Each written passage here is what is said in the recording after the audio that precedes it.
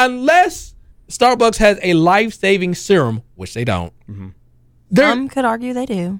If you need caffeine, drink a Coke. Have a Coke and a smile. It could be. Like, if you need caffeine, I will drink. The pinkity drinkity. 5, 4, 3, 2, 1. What's up? What's up? What's up?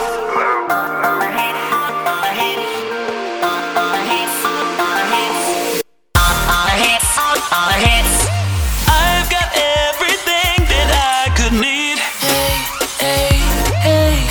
What's up? What's up? What's up?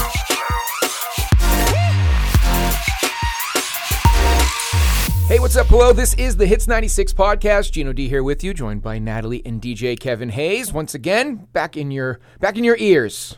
Thanks for listening to Hey, What's Up? Hello. It's brought to you by Journey Hemp, and we have to, of course, thank them for sponsoring us, but they have some exciting news. They have a brand new location that Yes, they just sir. opened up. Yes, this is called Journey on the River. So Journey Hemp on the River now. It's their second store. It's actually an old-fashioned general store and dispensary, and it's located right on the corner of Fraser Ave and Walnut Street Bridge. Open 7 days a week, and people will be able to go check out everything they have to offer and more, really, because they have a host of local delights.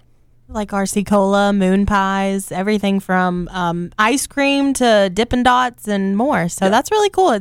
They give you the Journey Hemp, and then you're going to want a snack. So You get all this those is local perfect. Snacks. Those local staples when it comes to the snacks. Coca-Colas. Because moon pies is a big thing here, Moon right? pies, Yes, it's it made is. here. That was like all the thing when I remember moving here. Moon pies were everywhere. RC Cola is a big deal. And then, of course, Mayfield ice cream and more. Hey, we have to say, I did not tell you that we were going to do this on the podcast because I wanted your genuine Oh, gosh. expression. Yes. We have to say congratulations to you. Oh, thank you. You won Yes. a big award, and we never talked about it on the podcast. It's true, yeah, because we didn't record. 'Cause we don't talk about shortly Gino. after. Yeah. It's like, Congratulations. Tell everyone Thank what you won. Yes, the Tennessee Association of Broadcasters, I got the best local personality for a small market. In the state of Tennessee, Chattanooga, even though it's big in our hearts, is considered small market. So that's the differentiation they do between the cities. So best local personality ended up taking that one home. So that Way to was go, very Gino. impressive. Congratulations, my Thank you. guy. Thank you. It was a really cool thing. We actually get to go to the Country Music Hall of Fame. Savannah was able to go with me, and we were able to spend the night in the city and just kind of enjoy everything that Nashville has to offer. It's also my first time in Nashville. Oh. Really? So, Okay. so that was kind of a cool experience. Yeah. So we walked, of course, what is it, Broad Street right Yep. there? with Yeah, everything Broadway, yeah. Broadway that goes on. We check out a bunch of different local restaurants. And as Kevin mentioned, I remember last time we talked about Nashville, you were like, there's somebody playing music in every single spot. And that was 100% true. There was all types of music going on. And then, yeah, the Hall of Fame and everything else. It was really a fantastic time. John Oates from Hall & Oates, Oh. half of Hall & Oates performed at the award show, which was cool. pretty spectacular. And then again, just to meet a bunch of different local broadcasters from the state of Tennessee and just to meet everyone. And yeah, it was really a great experience. And yeah, to take home a trophy, even better. That's Congrats. what's up, man. Congrats Good again. job. We are very happy for you. Thank I know you, we thank give Gino a hard time from time to time, but I will say that we are a team and we are very happy for you. So absolutely. congratulations, and man. a win in my column is a win for everybody. I can't do it without you guys. And, of course, Hits 96 and the team behind the scenes and just making everything happen with the guests and all that we bring on. It's a really a full team effort. So, yeah, it's quite the honor. So thank you, Natalie. I appreciate that for sure.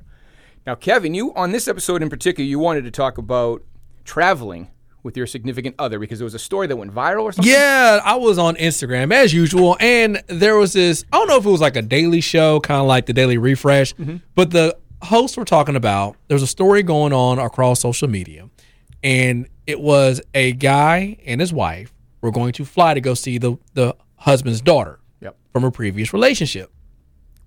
And while they were getting ready to get on the flight, the wife decided she wanted Starbucks and they had 15 minutes before they boarded.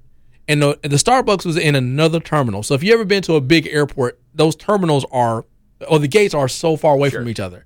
So what ended up happening was she went to go get Starbucks. Well, by the time she got there and made her way back, the plane was getting ready to leave, and the husband had to make a decision whether to stay and wait for his wife and miss a flight or get on the flight and go see his daughter. He chose to go see his daughter.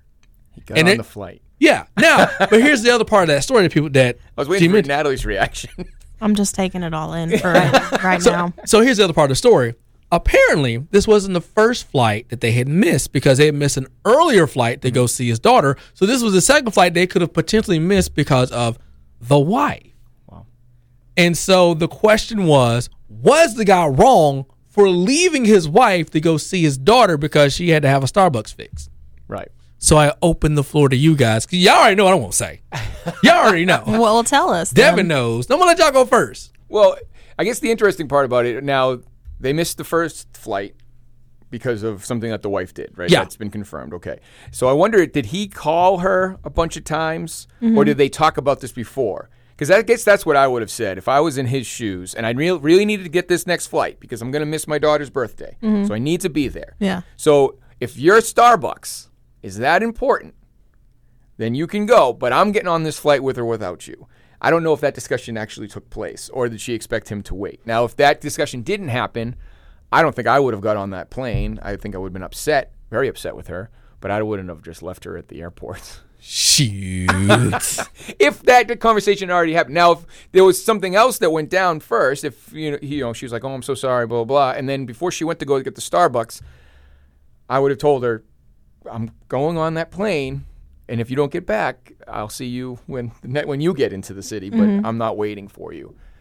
I think I would have just made that point clear before I did that. He's wrong. The man's wrong. Why? Ultimately, Period. I think he is wrong. I don't think so. Ultimately, I don't think you're supposed to Absolutely go not. on that flight without your partner. No. Absolutely not. I don't think he's wrong. I think she's more wrong No. because She's not wrong? She's not No. wrong.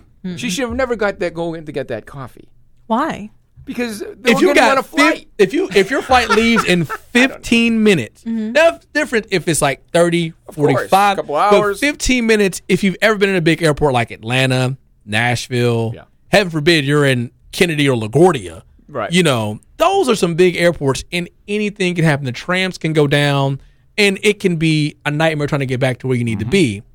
Now, if my flight leaves at 1:45 and it's 1:30, now all of a sudden you got to have Starbucks, you got to wait. I agree. You I agree with that. don't leave. I mean, especially if we're going to go see my daughter, who the first flight we missed because of something you did, don't know what it was. And we've already missed one flight. Now we're about to miss another one because you had to go get Starbucks? Nah, man, I'm going to tell you, like, if I'm leaving with or without That's what you. I would have told her. I think like, that's the bottom line. We don't know if that conversation took place or not. As Doesn't long as matter. that conversation took place, Even- you're just going to leave the person you're traveling with? even if the conversation didn't happen, that flight leaves in 15 minutes. To me, it makes no sense to leave the gate. Like, Sure. if you got to run to the bathroom, that's one thing. If you got to go, grab, throw something away, that's another thing. But to go to Starbucks, which is not a necessity. No, There's coffee places agree. all over the place. You don't have to have Starbucks. They serve coffee on the plane. Yeah. To me, that was just selfish on On her part. Absolutely. And so I don't feel bad that she got left. I really don't. No, I don't feel bad per se. I just don't know if that conversation wasn't had, would I have left? You know what I mean? So she basically said, all right, 15-minute boarding time, blah, blah, blah. The announcement goes, and she goes, all right. So Devin says, all right, Kevin, I'm going to go get a coffee. I'm like, You're at absolutely least not. going to say, if you're going to go get a coffee, I'm leaving without you if you don't get back in time. If that conversation's had, then I think he's free and clear. I have told my wife, and I've been very clear about this. Are you sure this is not a story about you? No, I'm sure. I don't have any 'Cause kids. Devin, well, I don't know. You could have changed the story a little bit. I know. Seriously, for this purpose. no, I did not.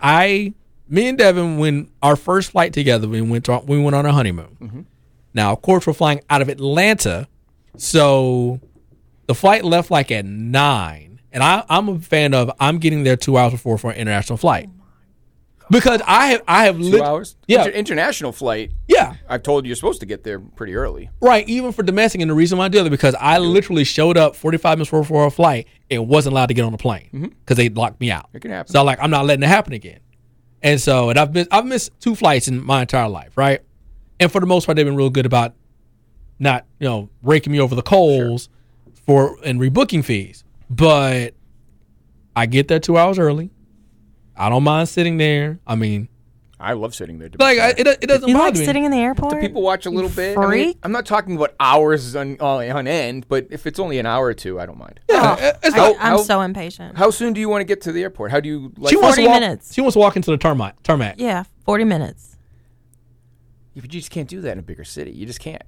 Well, Chattanooga- I fly out of Chattanooga, so you can. Well, Yeah, in flight to Chattanooga, yeah, that's a there's complete- only it's 4 it- gates. For some I know. reason, we're in this weird vortex of a world, and that's fine. Chattanooga Airport, you're silly to show up anything more than an hour because you literally are going to just waste your time. Mm-hmm. But for Atlanta or any other airport, I know Boston, geez, you'd be stupid to get there. that's Logan, right? Logan Airport. Yeah. Yeah, it's crazy over there. So that's why I was like, I told her, we got to get there 2 hours early. And she was mad. I'm like, listen, I'm not missing this flight. So if you want to wait and I drive down, that's whatever you want to do, that's cool. Just know I'm getting on that plane. Yeah. I suggest you govern yourself accordingly. So then, and everybody's like, oh, I'm like, no, If the conversation's had beforehand, because we have to, because after we got married, it we feels so bad, though, no, getting on the plane without her. no, but again, if I tell you, don't do something, and then you do it and it causes a problem for us, I'm gonna be mad at you. Like if I tell you don't do that, Accidents happen, Kevin. You could be mad at her, but to leave her if behind. but is if the it's whole, you know what I mean? Yeah. but if it's something that's preventable, you don't need Starbucks that bad. Sure. There is unless Starbucks has a life-saving serum, which they don't. Some could argue they do. If you need caffeine, drink a Coke. Have a Coke and a smile. Could be. Like if you need caffeine, that I pink will drink. I will The buy. pinkety drinkety. Yeah, but like I said, so we got there and she was like, I can't believe, and honest, I'm glad we did because when we got through security, they moved our gate. So we went literally from one side of the airport to the other. Now, if we'd have came in on 2 wheels, because we parked we parked at the commuter lot, so now we got to wait for a bus. Like that time starts to get eaten up real quick. I'm with you. So then we're flying out on the weekend. So like that time is I think 2 hours is a good minimum. right. But Devin literally wants to, because when she lived in Nashville, she literally lived 10 minutes from the airport. Yeah. So we got there, they moved the gate, no problem. Now, when we went to Canada a few months after that, I was like, okay, we'll do it your way. Now, I have no connection to this trip. I'm just going along because it's a business trip for her. Right. I said, all right, we can leave whenever you want to. But if we end up missing this flight, that's on you. So if you want to take that risk, hey, if you want to get there 40 minutes beforehand, cool. Whatever. Look, you're driving. This is not my problem. Right. So we made our flight and everything, but still, it's like We made it. we made it. But it's just like, because I had the same argument with my mom and sister when we went to Hawaii.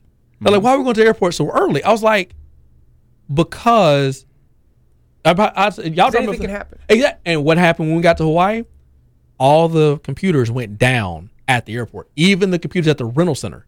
All of them were down. So what check-in should have been maybe 15 minutes took almost an hour 45. And while we were trying to check in, one of our bags were overweight, and my mom couldn't find her ID.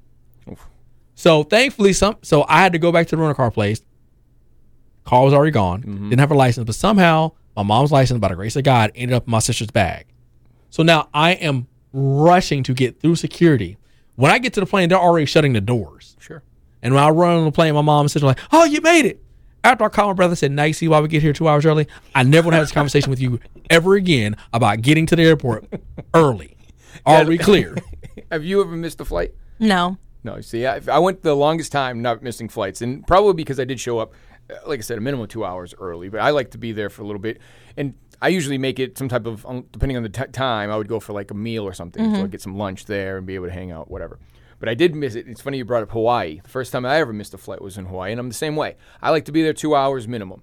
And in Maui, at the time, there's this, there might still be there, I don't know, because of the fires and everything else. It's so sad. But anyway, besides the point, My God. there was this shopping center that was next to the mall. This wasn't with Savannah. This was with my ex.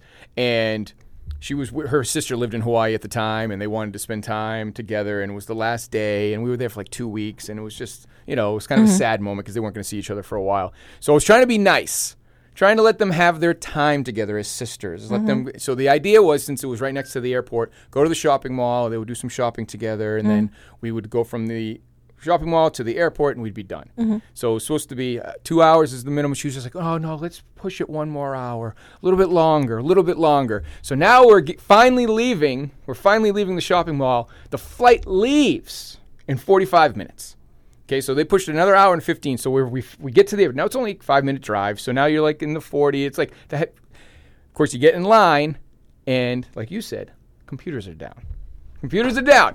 So we waited, and we waited, and we waited, and we're still waiting. And then finally we get up to the desk. We're finally up to the desk, and the guy goes, "Oh, this flight's already on its way. It's gone. It's took off. It's over. It's over." So we had to wait another 8 hours. Nice. I would have lost my mind. 8 hours until we got on the next flight. We ended up calling her sister back. She wrapped back around and picked us up from the airport, and we went back to the flipping mall. She was like almost excited about it. At the same time, I could tell that her sister, we were there with 2 weeks, living with her for 2 weeks. You could just tell that they were over it, her and her boyfriend. Yeah. You can only have a house guest for so long. I'm sure they were so happy to get rid of the house guest. And then all of a sudden, they're like, "Oh, no, we're still here for another 8 hours. Let's go out again." But that was the only time I've ever missed a flight. And that was it. Anything can happen. You can't rely on it. I would have went ballistic.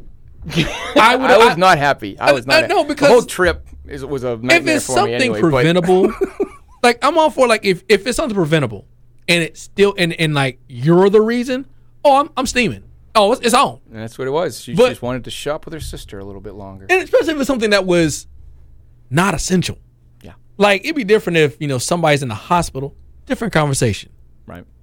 But if it's like y'all want to go to the Gap. Man, if you don't get on the car, let's go. And then other than that, only missing flights was only because weather delays or something like that, and that doesn't count. Yeah, you can't control that. Right, it's like I've had it happen to me.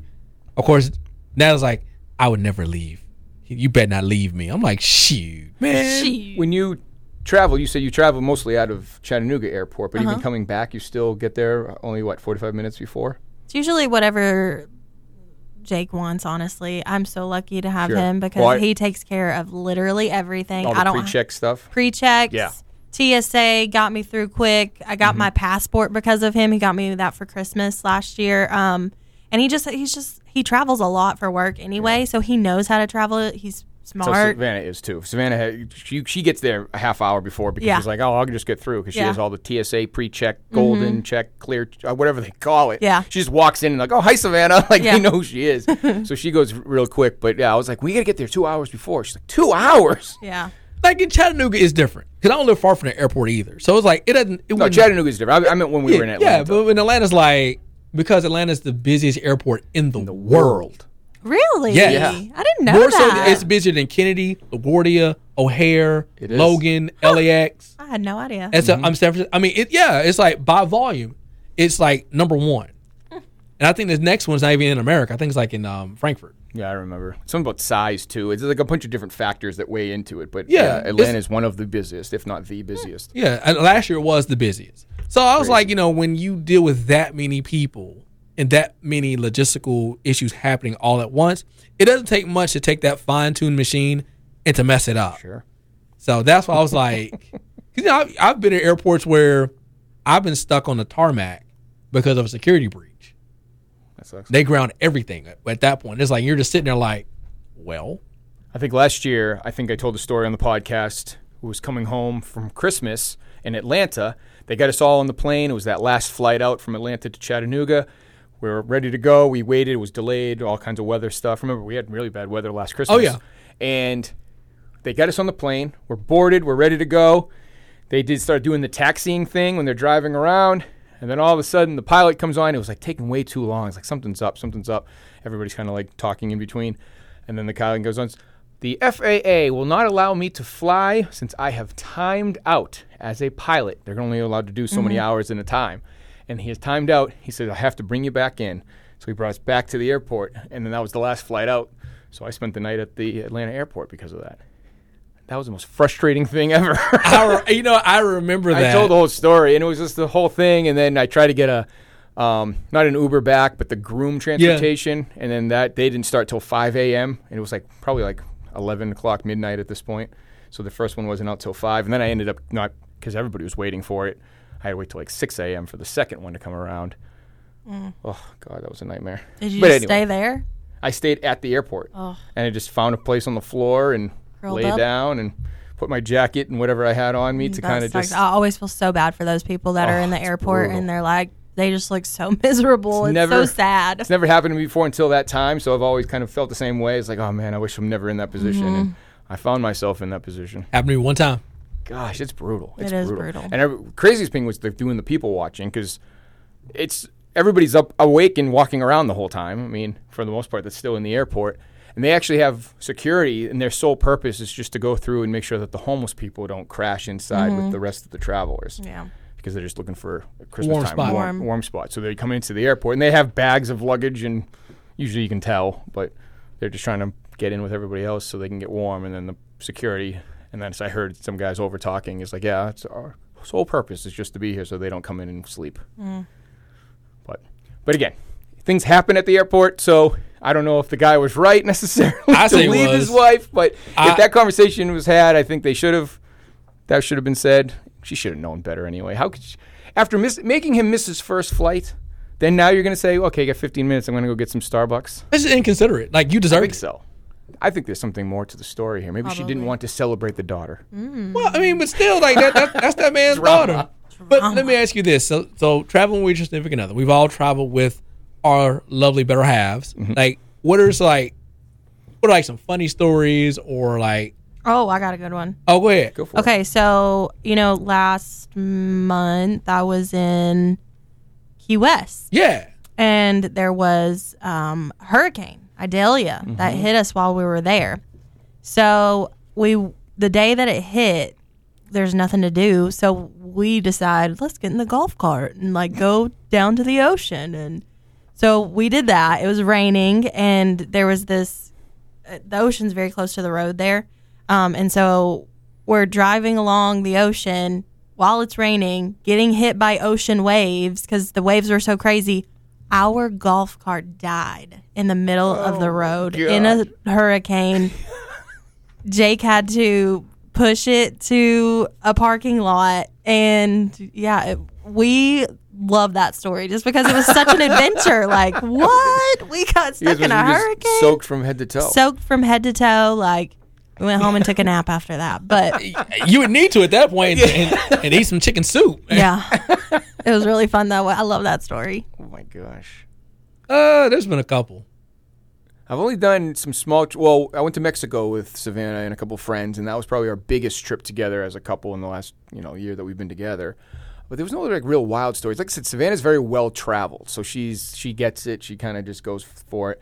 And something about Savannah is that if I'm having a moment, she's very supportive of that. And like, I don't know, she just has a way about her that just makes everything better, everything okay. So I probably gave her more problems than she gave me. Yeah. When it comes down to it, I mean, we had some good times. I mean, there was a little discussion about like getting ready and getting to an airport within time because she's so used to the TSA because she travels a lot for work too. So she got all that pre-check stuff out of the way. So she wants to get there, as soon as she has to get going. Yeah. She actually told us, we were talking about that, and her parents have been together for 30 plus years now. When they travel together, they get to the airport when they want to get to the airport separately. They'll either do Ubers or one will take a car or whatever. Very rarely do they actually travel to the airport together because one is one way and the other is the other, and they know that about each other. So they come up with a time. Our flight leaves at 4 o'clock, say, you get there however you want to get there. I'll get there when I get there, and we'll be there together. So, and usually her dad is kind of like, I guess, on Kevin and I's page, getting there a little bit early. He'd rather be settled and ready to go, where her mom would rather show up as soon as she can, and I got work to do, things to do. Yeah. I can't sit around the airport. Yeah. What? So it's all preference, I guess. But you just make it work. Yeah. Traveling with your significant other. Like, we do a lot of driving. Like, because we go down to like Gulf Shores or somewhere that within driving distance. We don't go too many places where we have to fly. So even driving, Devin has like a 4-hour rule. Oh no, right? it's like no more than it's like 7-8 hours is the max. That's what she was saying. Yeah. So, but when we flew to Jamaica on the way to Jamaica, it's only a 3.5 hour flight, and it ended up being like 7 hours because they turned the plane around when we got to Cuba, and so she was about to lose her mind. Because she's stuck on the plane. She's stuck on the plane. Then we sat on the tarmac for like 45 minutes. And then we had to hop back on, they wouldn't let us off. And then we flew to Jamaica from Fort Lauderdale, which is, another 90 minutes on the plane. So when it all said and done, like 7 hours of just sitting on the plane. Gosh. But when we drive, it's usually not a problem because usually it's like, I only have a few rules. Make sure my snacks are good, which she does. If you need to go stop or go to the bathroom, let me know and we'll stop. And otherwise, I'm going to just keep driving. Now, she will criticize my driving. Is she a passenger princess? You know what that is? She like That's how I am. I've told y'all, like, when Devin drives, like, she will get. She's not as bad as she used to be, but I'm talking about, like, I mean, so close, like, baby, do you want to fix the rearview mirror? Like, Oh my God. can you, like, back up just a little bit? She's like, well, you're not doing the speed limit. Babe, you see that those two cars in front of me? That car in front of the car in front of me is braking, so I'm probably going to have to brake, and I don't want to be up in somebody's bumper. I don't. But if that's what you want, hey. Do not Cool. criticize that woman's driving. She's a perfect angel. Yeah, that's right. You drive with her. Perfect. No. What is it? So I've heard Passenger backseat princess? driver, but what's a passenger princess? Passenger princess Sassy is driver. no, it's just when you make yourself super comfortable, like when you're traveling. Like I always bring a blanket and a pillow and snacks and all my electronics and headphones, and you just get the luxury of taking a being ride. a passenger princess. Now, the one thing I will say, Right. there's no feet on my dashboard while we're driving. No, that's just gross and dangerous. Yes, because you can have your femur in your pelvis. Yes, you can, and that is not a cute X-ray. When I I've went seen back that. up, when I went up north earlier this year, it was back in May. The 8-hour ride that I was supposed to take from Richmond, Virginia, to get to New Hampshire turned into a 13-hour ride because of traffic, Ugh. and that was brutal. But really, looking back, Savannah and I really got along most of the ride. I mean, there really was no issues. I drive slower than she does, so she'll give me criticism about that sometimes. She thinks I merge a little late for her liking. It makes her nervous the way I merge. But other than that, Devin's like, why leave so much space when you know the car? Because after being rear-ended myself, Yeah, and my dad was a truck driver, gunshot. I was like, I don't want to be too close to people. So like, Supposed to be every 10 miles an hour that you're traveling, you're supposed to be that amount of cars behind. So if you're going 10 miles an hour, you should be one car behind. If you're going 20 miles an hour, it's 2 cars, and so on and so forth. That's how you're supposed to do it. That obviously doesn't happen, but that's remember, at least in New Hampshire, that was like the driving well, I mean, school that's rule. simple physics, and like I try to pace. So like, one way to know, I remember this from when I took driver's ed. If you look at a point on the road and then count to 3, like 1,000, 1,000, 2,000. If you get to that point before 1,002, you're following too close. Yeah. So that's why I was like, okay, let me just stay back. But probably about the same for Yeah, the car length. I mean, it's probably the same thing when you do the physics for it. But yeah, oh my but goodness. overall, it's been fun traveling with Devin. Just sometimes, like when we get to when it comes to flying, I'm like, I guess that's what you can look for in a significant other. If you're out there looking, somebody that you can travel with is probably a good idea. That's so funny you say that, because my dad, when I got back from Key West, his sister lived there, so I was telling him all about, Key West, because, whatever.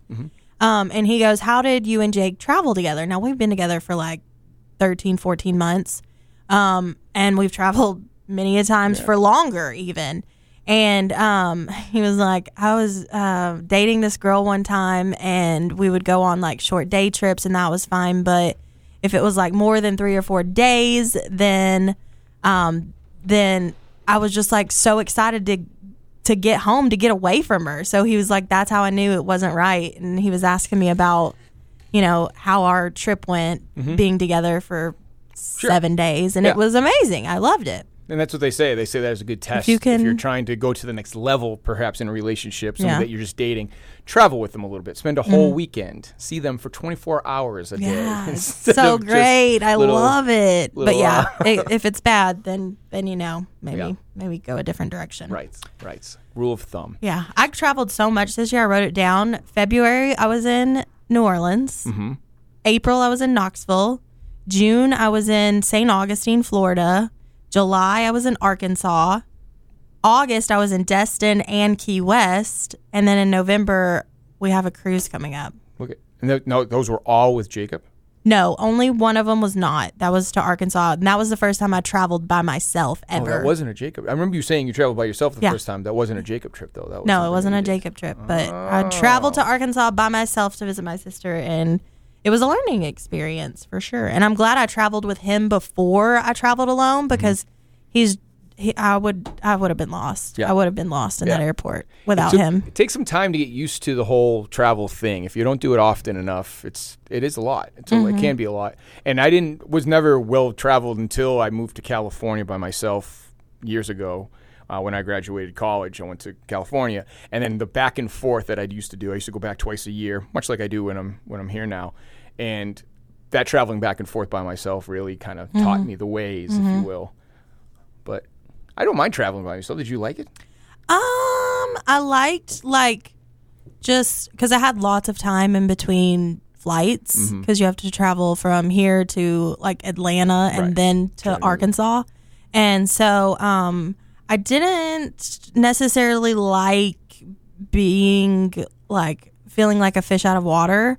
But once I got past that, it wasn't that bad, and I actually enjoyed the trip coming home because I got to like sit in the bar and drink and eat whatever I wanted. I got to pick the restaurant, so it was cool. I liked it. I enjoy traveling alone. Like I said, the downtime is probably the worst. The worst because you have no one to really kind of chat with, or just doesn't eat up that time. So bring a book or watch your phone. Watch your phone. Whatever. That's all I did was watch my phone, and I was so sick of it. Traveling alone. Okay, let's try your snack. You want to try to? The snack? Yeah, let's try the snack, and then we can talk about Moon River real quick. So Dole Sunshine Foods, they're known for Dole Whip and different type of snacks or whatever. They've come up with this alternative to chips, basically. Okay. They're called Good Crunch, and they want us to, when they try these, to really crunch into the mic. It's supposed to have a really nice crunch to it. Okay. And there's banana bites is the flavor. They also have pineapple bites, and then there's pineapple bites with chili, which is supposed to be a little bit of a spicier thing. No. And they're really delicious. I've already tried them, but we'll try them again here. But I wanted you guys to give them a whirl and see them. They're in a store near you now. Again, Dole Sunshine. They're called Good Crunch. And there you go. Kevin going in on what was the pineapple? Is it good? It's pretty good. I'm going to try the pineapple. All right. That's really good. Oh, Really good. yeah. And then I got the banana here.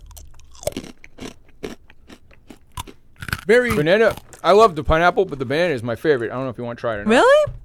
Banana personally was my favorite, but the chili one.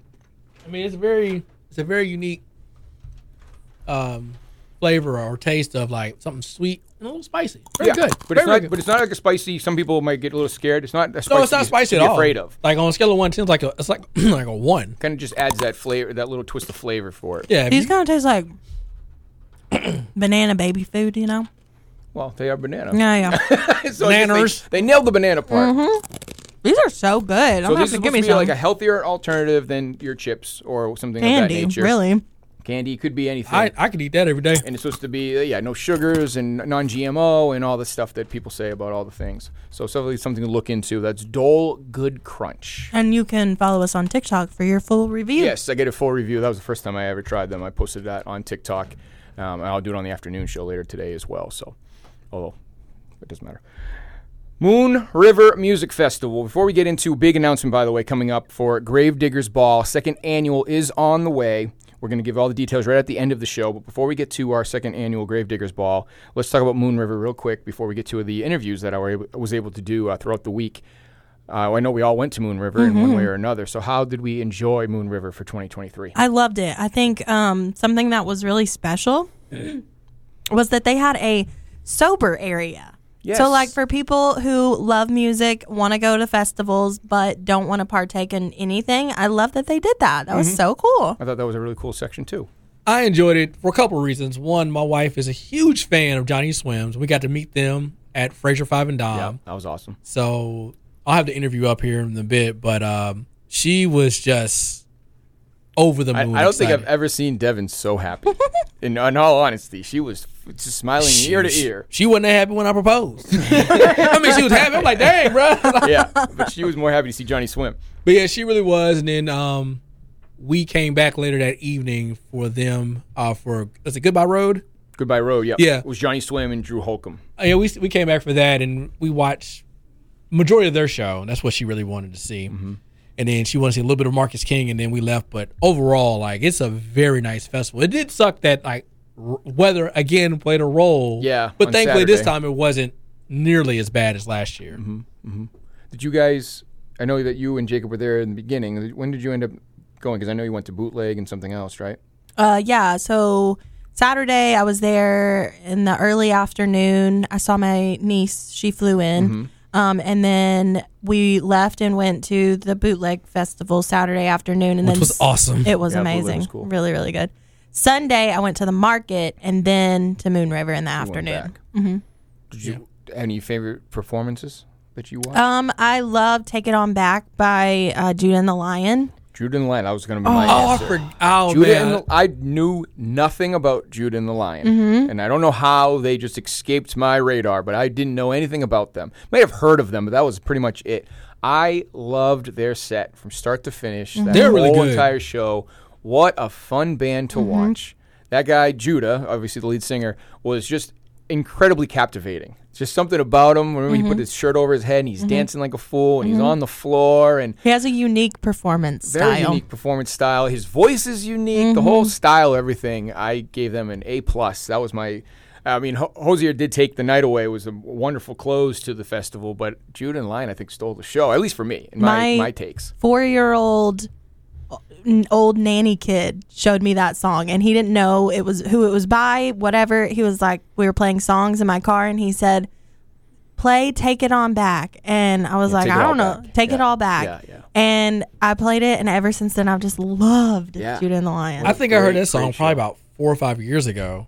Yeah. It was like, you know how like It was now- their closing song, Yeah. so that's their hit. I mean, But you know that's that do you know the CD or Now That's What I Call Music? But they were featured like at the end, like the last couple of tracks are like up and coming artists. Yeah, and they were that bonus song track. was on there. I'm like, yo, and of course we played them on Alt 98.7, but Yep. that's one of my favorite of them. Yeah, Very great good. band. So if you haven't seen anything about Jude and the Lion, make sure you go and check that out. And then, did you stay for the Hozier performance? A little bit of it, but I have to get up very, very early, Right. so I had to. I know Sunday night killed us too. I know. Savannah and I ended up leaving I'm halfway still through his set because of that reason. napping every day, Yeah. trying to It was a catch up.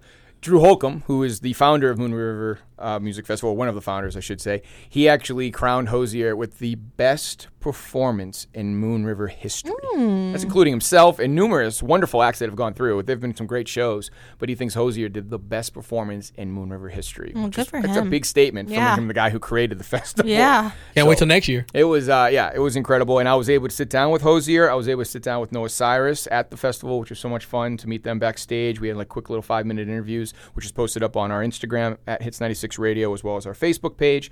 And then throughout the week, I was airing my Zoom interviews that I was able to do with Wilder Woods, which is actually Bear Reinhardt. That's his solo project, but he's also the lead singer of Need to Breathe, which ended up being the headliner for Saturday night. Yeah. So that was cool. And then, of course, I talked to Houndmouth. I talked to Flipturn. And Oh, then you Drew got to Holcomb. talk to Flipturn? Flipturn. I interviewed Flipturn. Oh, in the that's the beginning of only the week. reason my niece came into town was for them. What a very cool band. And super young. Those guys Yeah. are only like their mid-20s. I Yeah. mean, they're really young and just they only have one album out, but they're really pushing it. And hopefully some big things will come. But yeah, what a great lineup. So hats off to Moon River. Of course, we want to thank Fraser 5 and Dime for Yes. hosting our pre-show party so we could actually have Johnny Swim come in. Kevin did an interview with them. It was just great. So we're going to transition. We'll take a quick break. Hear from our sponsor, Journey Hemp, of course. Remember, they have a new location now, Journey on the River. It's their second store. Make sure you go check them out. That's at the corner of Fraser Ave and Walnut Street Bridge, right there where we were for Yeah. Moon River. And then we'll go into my interviews, and then we come back with all the details about Gravedigger's Ball. Second annual. Coming up next. Journey Hemp, located on Tennessee Avenue in St. Elmo, offers a wide range of high-quality, 50-state legal products. They have everything from tinctures and hemp flower to vaping products and edibles. They also have a delicious selection of gummies, brownies, infused slushies, and infused drinks. And if you're in need of smoking accessories, they've got you covered with a full line of options. However, it's not just the products that make Journey Hemp special. Their staff is incredibly knowledgeable and friendly, ensuring that you have a great experience every time you visit. Plus, they're open 7 days a week, so you can stop by whenever it's convenient for you. They even have a loyalty program to reward you for your continued support. Journey Hemp is in a great location that's easily accessible, 3908 Tennessee Avenue in St. Elmo. You can also learn more at journey-hemp.com. Don't wait. Your journey to wellness and relaxation starts at Journey Hemp. Hits 96, Gino D here with you, and I am joined by Matt Myers of Houndmouth. Matt, how are we doing today? I'm well. How are you? I'm doing excellent. Thank you so much for taking some time out of your day. We are super excited about September 9th coming up. It's the Moon River Festival right here in Chattanooga at Coolidge Park. Now, have you been through Chattanooga before? We have, not for a long time, though. Okay. And I've always enjoyed Chattanooga. It's a great Yeah, place. I'm excited to get back. It is. Excellent. Excellent. Well, we're so super excited to have you again. Coolidge Park Moon River Festival already sold out, by the way, which is just incredible. They had sold out in like a couple of days after the festival tickets were announced, and we're super excited about the lineup, you guys being a part of it. So we wanted to highlight Houndmouth a little bit. We're playing your song on Alt 98.7, a couple of your songs actually, and I thought we'd just talk music a little bit, get to know you. Obviously, cool thing about festivals is that everybody there might not have heard of Houndmouth, right? So that's the beauty, the exposure of it all. So if I looked up your musical style, it's been called a kind of a blend of alternative blues and rock, but I wanted you to describe the essence of your sound. If somebody's never heard it before, how would you describe it? I mean, when we started the band, I was listening to the band a lot. So, writing songs that are story based, and I always like played guitar growing up. I always played like blues stuff. So obviously that like snuck its way in there. Sure. And discuss some of the key musical elements that have transformed over the years. You guys have been doing this now since 2011. You've gone through some different iterations of the band, obviously growing and transforming each time. What's that journey been like when it comes to changing of the sound? Has there been a lot of change? We went through a phase that had quite a bit of change. Like we did, you sit and write like folk songs for so long, and then you're like, well, yeah, let's like use some synths and stuff for a bit, and that was fun. And then it just like reiterated my love for like true like song form and like traditional folk. So the last record we just put out was really minimal and stripped down, and still writing, so we're seeing where it goes from there. Excellent. And speaking of that last record, you guys did that in the greenhouse, right, where you guys are from in Indiana, and that's kind of a full circle thing, if I'm not mistaken. Wasn't that where the first EP was recorded, and then you guys kind of always messed with that place, but it kind of means special place in your heart?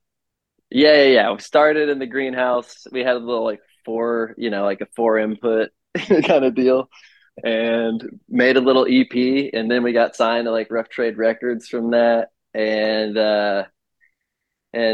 since then, it's just been kind of a whirlwind of recording at studios and with certain people. And then finally, we're just like, let's go back to basics, cut out all the noise. Sometimes you have to. I mean, especially after the journey you guys were on, why not go back to where it all began?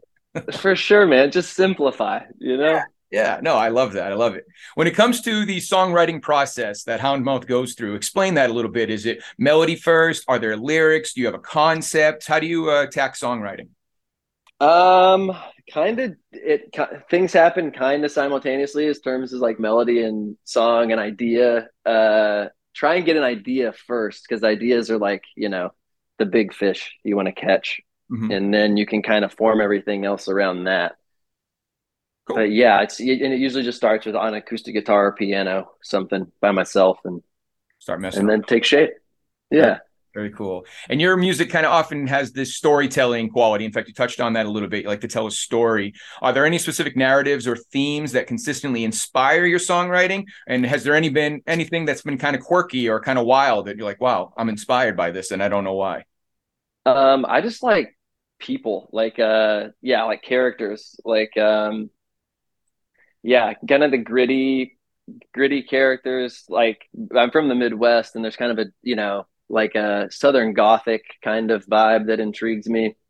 And I don't know, just like simple people, troubled. Sure. Have you ever heard from fans after they've heard a song or listened to a song and they've come back with a completely different iteration or a different idea of what you're trying to talk about in the song? Yeah, all the time. I think that's the fun part of it, because I don't expect what I'm saying to add up to a lot of people. It's just kind of, I'm trying to paint.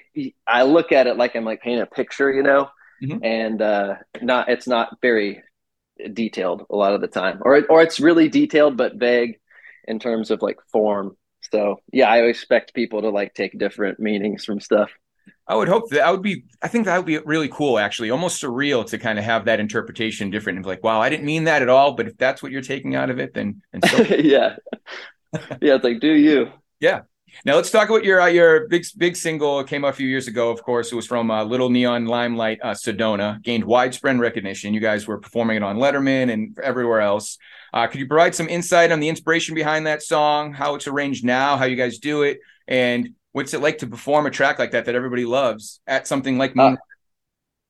Yeah, it's so that I wrote that song like in a certain key in a green room. I was like looking on Wikipedia at Sedona because I'd never been to Sedona, and yeah, just started like writing it, and then ended up changing the key to fit the vocal, and then it just kind of took off. I still enjoy playing it. It's just like a natural vibe for me, like the finger picking and everything. Right. Yeah, I know that people get like tired of playing their big song, but it's just like, people pay to come see you, and it's not doing me any injustice to keep playing it. So Sure. And you guys can always put a different twist on it here and there, I'm sure, if you feel. for sure. Yeah. Are there any songs that are in your discography that kind of hold a particular special place in your heart? Maybe not one of the bigger songs or one of the more known songs, but something that you just feel kind of close to? I always enjoyed playing like Make It to Midnight from our latest record. It's just kind of Nice. It's kind of been my vibe lately. Okay. All right. Very Yeah. good. I as we mentioned, you guys have graced numerous stages at major festivals. Bonnaroo comes to mind, Lollapalooza, of course, Moon River now. How do you tailor your performances to cater to a festival crowd opposed to maybe doing a one-off show here somewhere in the city? Usually we don't too much, but we just try and keep it like a little bit up tempo. I just like slow tempo songs. Sure. And it's a little bit more challenging, but the energy at festivals is always there. So it's like really it's like the job's already done. It's just fun. Do you try to go for like a more diverse musical range when it comes to curating the set list, or is it a vibe? How do you go about it? Oh, man, I don't know. So you just kind of throw it together, really. Yeah, just let it happen. Yeah, for like right now, for our catalog right now, we just try not to overthink too much. Yeah. You got to play the hits. Play what the people want to hear. Yeah. Play what we like. Play what they like. I love that. I love it. The Moon River Festival in Chattanooga has a reputation for hosting diverse and talented artists, much like yourself. How does it feel to be part of the lineup? And what are you guys going to do to kind of set yourself apart from the rest of them on September 9th? Oh, man, I'm so bad at selling myself. Man, it is awesome to be a part of this. My buddy, so our tour manager and my buddy Jason, he's working at the festival. He's working the stages, and it's kind of surreal because now our new tour manager's advancing the show with him, our old tour manager. Okay. And he's like the greatest guy, and I'm just so pumped to like hang out with him in Chattanooga because I haven't seen him for a while. Very cool. So just looking forward to the atmosphere and just the hang, man. Just being here in the Phoenix City. For sure, man. Well, this has been a lot of fun, Matt. Again, thank you for taking some time. We're looking forward to seeing you on September 9th, hitting the stage over at Moon River. One final question. What's going on for the future of Houndmouth? Any new directions, maybe some collaborations in the works? Any concepts you're excited about? What's in the works? Yeah, maybe some collaborations. Just writing right now, really. Just writing, excited about what's happening. And yeah, that's it. All right. So we'll look forward to some new stuff, hopefully, in the near future. For sure. Awesome. For sure. Well, again, thank you so much. Thanks for being part of Moon River, visiting our wonderful city here. And we're looking forward to September 9th. We'll see you then. Yeah, thanks, Gino. Hits 96 and Alt 98.7. Gino D here with you. Continuing on with our interview series when it comes to Moon River Music Festival. And from the band Flipturn, I'm talking to Madeline, Tristan, and Dylan. How are you guys doing? Doing good. Great. Thank you so much for having us. Of course. Thank you guys for taking some time. We are super excited about Moon River coming up on September 9th. We can't wait to kick off the weekend, and we can't wait to see you guys hit the stage. But before we get into festival life and live performances and all of that, let's talk about the beginnings of Flipturn, how you guys came together, how you came up with the name, what inspired the unique blend of music that you guys create. Kind of start from the beginning and we'll go from there. Yeah. So we started, actually the three of us started the band when we were seniors in high school.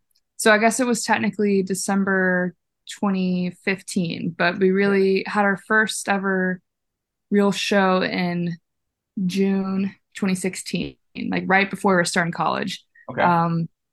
So we started in my parents' garage, just learning covers. Essentially, we just thought it would be cool to kind of start a band. I remember one day Tristan and I were at a Starbucks studying for an exam or something. And we weren't talking about school. We're just talking about like whatever else music. And we're like, it would be kind of cool to start a band.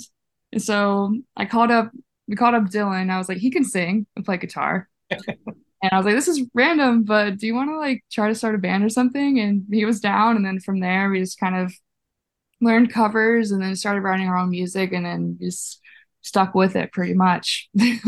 Yeah, cool. And what kind of influenced the unique blend of music? Because you guys kind of do a little bit of everything. Was that kind of what you guys listened to? And then as an eclectic mix, it ended up happening that way? For sure. Yeah, I think that is because of like our different backgrounds and also our similar, our similarities in taste. Just a combination of all those things. All right, very good. The debut album, Shadow Glow, so good, by the way. It's awesome. Described as a snapshot of the band's energy and sound. Let's go into a little bit of the creative process behind that album. What was it like to all work together on finally a definitive album instead of just, random songs and such? It was a lot of fun. So kind of started all midst like 2020 and the whole like pandemic stuff happening. And we were home for a couple months, and then we decided to go out to kind of near Phoenix, Arizona, way outside of it, and stayed in like a cabin for 2 weeks and started really the bulk of the writing for the record out there. And it was like the first time with this like current group we have now all writing together, and it was just fun trying to figure each other out and all write together. Yeah. And basically like we knew going into it that it was going to be an album, which we hadn't done before. So like twice as long as any, like a little over like double the length of other stuff that we've put out in the past. So just trying to think about what we can do to make it kind of cohesive and tell a story in itself rather than just kind of putting an EP together. Yeah, it was really exciting for it being, going off what Matt said, for it being like the first time we were working on such a big project. That I think we were, and it took a long time too. We got the basics of it, in Phoenix, and then from there everything else, just seemed to fall into place. And we knew, we had a lot of ideas, but we knew which ones fit in the album. We knew which ones maybe didn't. So it was kind of fun, like creating a storyline. And I think the cool part is sometimes is that storyline comes along subconsciously, like without you even thinking about it, and you listen back or you look back and you're like, oh, well, that's weird. Like those songs really like actually go together, like with meaning and with feeling, they really tie in together, and you weren't planning to do that. It just kind of happens along the way when you're just throwing yourself into it. Sure. And that must be kind of cool too when you guys collaborate as a group. I know that collaboration and camaraderie is a big thing for your band, actually growing Absolutely. up and everything. So when you guys can try to navigate the creative differences, but if you all land on the same page, it's like, well, we're all saying this, we must go with it. Yeah. Totally. Is that the same process for the live performances too? Maybe throwing in some stuff, say at a festival? Definitely. Yeah. I think we have different festival, we have sets, we play different for festivals versus, indoor venues. And we are, I feel like over time, always trying out new things at shows. And, yeah. I mean, it's, somebody will bring an idea for a live thing, the same way that somebody will bring an idea for like a recorded thing. So it is kind of similar, just testing out different ideas here and there. It's good. Giving everybody a moment to shine a little bit if they want it. Yeah. It says that your music is perfect for endless summers and introspective nights, which I think is perfect for Moon River Music Festival. I mean, it goes hand in hand. I think it can't be a better pair. What do you look forward to when it comes to festivals, maybe compared to doing your own shows or maybe you're on tour or whatever? What's festival life for you guys? How's it different? It's a great, honestly, networking event. You get to meet a lot of bands that you maybe have just interacted with online, or like, like you kind of like know someone, but at festivals, if they're playing it too, you're able to like really get to talk to them. And it's also a lot of our team likes to come out for festivals, so it's just a great way for everyone to reconnect and just see so many great artists. We love music, and since we're all on the road all the time, we have to miss a lot of concerts that we're like, dang, they're finally coming to Florida. Man, I wish we could, but we're gonna be like forever, which is not a bad problem to have.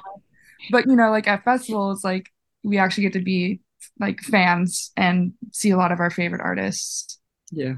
Yeah, and Moon River is going to be no stranger to that, of course. We have camp, we have oh my gosh, Hozier's going to be performing, Noah Cyrus, Wilder Woods. I mean, the list goes on and on. So it's going to be an amazing lineup. Yeah. And it's always known, Moon River's been known for their diverse lineup, which is great. So it kind of checks all the boxes. So anybody who shows up, you're going to be obviously liking what you like, but you're going to be introduced to a new audience. And I can only assume that doing festivals for that, I mean, you guys have your dedicated fan base, but if somebody's discovering your music, that must be kind of a cool feeling to play for someone totally new and festival than anywhere else, I would assume. Absolutely. I think too, we do play a lot of festivals that aren't necessarily like in our genre sometimes. And I think that's also a really cool way to just get in front of people that maybe wouldn't, hear your music otherwise. Like we played like Electric Forest this year, for instance, and that's usually known as like a big EDM festival. But we had a really cool crowd of people for our set that were discovering us, that maybe wouldn't have otherwise. So similar, I love doing those kind of festivals sometimes. Have you ever played a city and been kind of surprised by the crowd reaction? Not in a bad way necessarily, but just been maybe thinking like, I don't know if we're going to fit in. And then all of a sudden these people are just... Yes. Boise, Idaho. Every time I have to say that. It's like, the first time we were there, we were like, what the heck? That's the kind of city you go to. I guess not a lot of people go through there, like any artist really as much, like often. So when, like if a few people know you're coming, they will tell everybody and everybody will learn your music. Like everybody in the city, the entire city will learn your music. And they'll come out and they'll just show out in a big way. It's one of the most surprising cities I think we've ever played. It's amazing. All right, Boise, Idaho. Natalie, Tristan, you guys share the same sentiment there for Boise? Yeah, I would say so. Boise's always a really fun time. We've had really good food there. It's always been fun. Well, never had a bad time in Boise. Yeah. Literally never. Room too, just being on tour in general, not necessarily festivals, but it must be fun to kind of experience those new cities and entering, because you kind of hear like Boise, Idaho. Why would anybody go there unless it was? Exactly. Do you have any favorite cities that you like to tour or be a part of, with the exception of Boise now? Definitely. I mean, I love Austin. I've never been there before touring, and just the food there is incredible. I'm a big foodie. Like that's usually if I'm I remember a place, I'm like, oh yeah, I had that for dinner. It was great. I know that's not really a crazy place. Everyone loves Austin. Denver's cool. I mean, we go to Denver. Love every time we go to Colorado. I really look forward to that date. Have you guys been through Chattanooga before? We've never played it. We've driven through it though, a few times. And there was one time we were driving home, I think, from Nashville, or maybe not Nashville. We were on the way home. I remember from a tour, sure. And we had to stop in Chattanooga for gas or food, or we were just, it's just making a quick stop. And Moon River Festival was going on. Oh, how so fun. We were like, what is this? Why, we can't find parking anywhere. The entire city's crazy. And so it ended up being Moon River, the same weekend that Moon River was going on. Well, we love Moon River. It's one of our biggest festivals here. We're super excited about it. And Chattanooga is a great city. And Madeline, you said that you're a little bit of a foodie. Some fantastic restaurants and breweries and everything else around this area. So if you guys have time, I know your schedules might be tight, but if you have time, you have to do some exploring, because Chattanooga is a great little city. And Dylan, you mentioned kind of passing by. It is kind of a passerby city in a sense, just because we're in between Atlanta and Nashville. So people are always kind of going through, but try to make a stop. Obviously, you guys will for Moon River. If you can, you got to check it out. It's a cool little town. Definitely. Yeah, it's beautiful. Great. Absolutely. Sounds awesome. Looking ahead, what are your aspirations for Flipturn's future? Maybe exploring new music, maybe live performances. What's in the works for you guys? Currently working on album number 2. We just did another writing trip a couple weeks ago. This time in the mountains in North Carolina. So just kind of in the beginning stages of working on that. And yeah, more touring. We're always on the road. So yeah, more touring's in the horizon. Very good. Exploring new sounds and genres is always a fun thing. Is there any genres of music that you haven't explored yet, but you're wanting to? Anything on the list and saying, you know what, eventually we should do this type of music? Our keyboard player got into house music. Yeah, that's true. That is true. There'll be house in there some point. If there's any wubs in our future album, don't be surprised. There might be. That's why. Well, that is going to be awesome. We'll look forward to that for sure. We look forward to all the new music that you guys will come up with. Again, I want to thank you for being part of Moon River Music Festival coming up on September 9th. We can't wait to see you hit the stage. And we just wanted to get to know you a little bit before we see you on that stage and support your music. So again, Madeline, Tristan, Dylan, thanks so much for joining me. Yeah, Awesome. Thank you so much. Hits 96 and Alt 98.7. My name is Gino D, and I have the pleasure of being joined by Bear Reinhardt of Wilder Woods and Need to Breathe. Bear, welcome back. Thanks for having me, man. Appreciate it. Absolutely. Good to see you. The last time we talked was about 5-6 months ago, give or take. Since the last time we talked, it was right when you released your latest album, Fever Sky, which came out back in March. It's been some time now. Obviously, you've been able to kind of reflect on it. I know that you've performed it a lot more, all the songs. You've been able to listen to it, I'm sure. How are your feelings about the album now, 5 months after it's come out? Yeah, man, I think that's a good explanation. I feel like I think touring it is the best thing. You know what I mean? It's really hard to because I can love it in my headphones, but then you get out there and just see how people react to it and what their take on it is.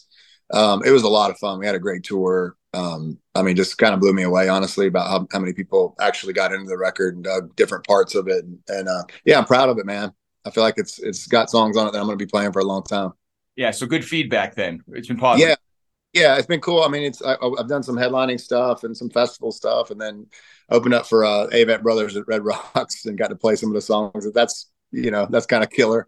Yeah. Yeah, and it felt great, even after taking a little break from it. You know what I mean? Went on tour for 3 months, and it was like a month off where I wasn't out and all that, and going back to the songs. I'm really, really proud of them. Good. You should be. It's a fantastic album. And just in case someone didn't hear the album yet, or had maybe not our last conversation that we had not too long ago, let's talk about Fever Sky just a little bit. Let's dig a little bit deeper into it, because you've said it's been an album that's more about the journey than the destination. It's been kind of like a traveling process for you. And when it comes down to it, it's a bit of a dynamic mix. I mean, when the style of the music that you go after, there's some soul, there's some folk, you have a Southern gospel vibe. So talk about the influences and processes a little bit behind Fever Sky. Yeah, I think it's, in the end, I look back on it, I think it's a lot of the stuff I love. You know what I mean? First kind of like stuff I was into, like the Black Crowes and Joe Cocker and all this like soul meets gospel stuff.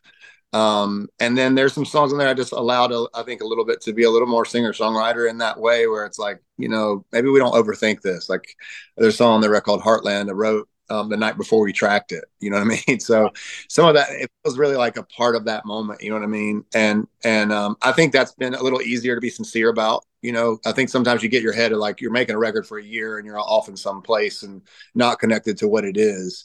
Come out and play it, and and so it was a big thing, I think, for me to have it'd be the second record I'd had a record process and gone out and see what it felt like. So plenty of stuff that on there that felt like it needed to be in a live show. You know what I mean? Which I think that's really where the rubber meets the road for me. Is finding out the energy kind of stuff, the rock and roll stuff, and yeah, man, it's just a fun show. That's all there is to it. I mean, I dance around a little bit more, like have a good time. That's great. We're getting excited. And that was my next question, actually. How has that transferred well, or has it transferred well into performing as Wilder Woods, maybe compared to Need to Breathe or comparison to a set list? Have you had some fun with that, been able to explore? Yeah. Definitely. The soul thing is always been something I love. So like, I think getting into that, letting the band play a little bit more and me like put the guitar down for a couple of songs and kind of just like vibe has been fun to me. It's been surprising how much easier it is to sing like that. You know what I mean? You're not tied down to it. So I think it's got a little bit of both. I mean, some of the songs that just feel like I could just play them on acoustic, we'll do a few of those. But the band is really good. So we went out and got some guys that can actually kill this stuff. And they kind of made it our own. I told them the first day, I was like, look, I'm not trying to play the record like it is live. Exactly. I mean, we're not trying to reproduce it. I was like, whatever this band is what these songs should sound like. And so I think they owned that, you know what I mean? And it feels really good. Have you found yourself having any difficulties, or maybe it hasn't been a problem at all, kind of balancing maybe the expectation of Need to Breathe fans? Have you found yourself in the kind of that mix?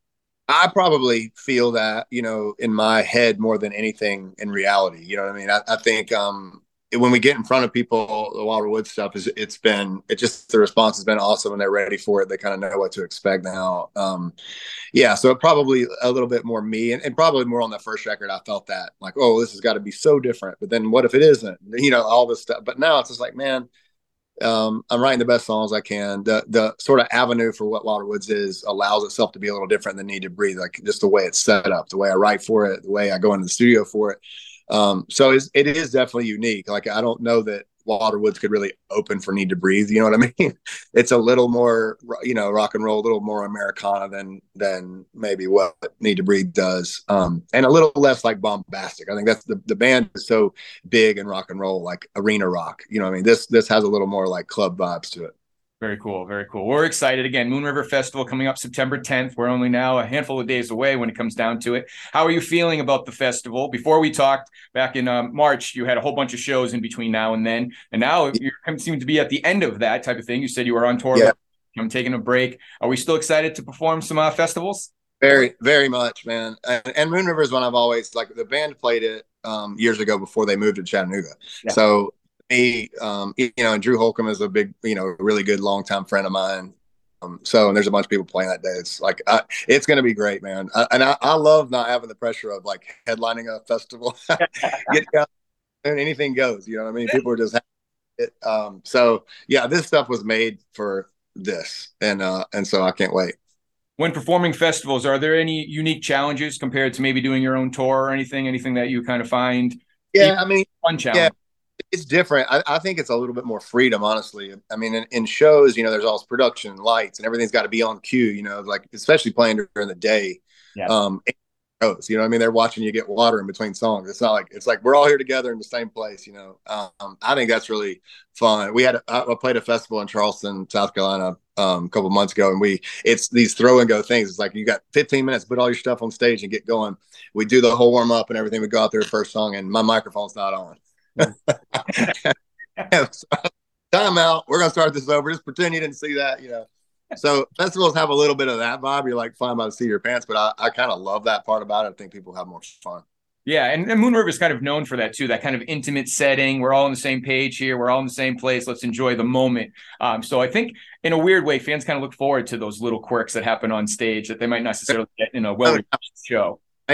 It doesn't have to be prepackaged, man. Just get out here and play your songs, and we'll vibe to it. Since the last 6 months, over the time of performing all of these songs, has there been any bit that have surprised you in maybe a crowd reaction, or have you gotten feedback from a song in a different way than you expected when you first released it? Any songs kind of? Yeah, I think there's several. Heartland is one that I just put on at the end of the record, thinking maybe we need one more song, and I didn't know what it was. Honestly, it happened so fast. But that became something I played at the end of the night every night, and I might even open the show with it at Moon River. But I really like that one. Be Yourself has been a song that, like, just streaming wise and people coming up and talking to me, that's been like sort of the song on the record that, and I felt great about it, but also was like, I don't know, you just never know. Yeah. So that response was really good. And it feels like that song is like sort of evergreen. Like I feel like 10 years from now, I'll be playing that song. So I'm excited about that. We have a new collab coming out.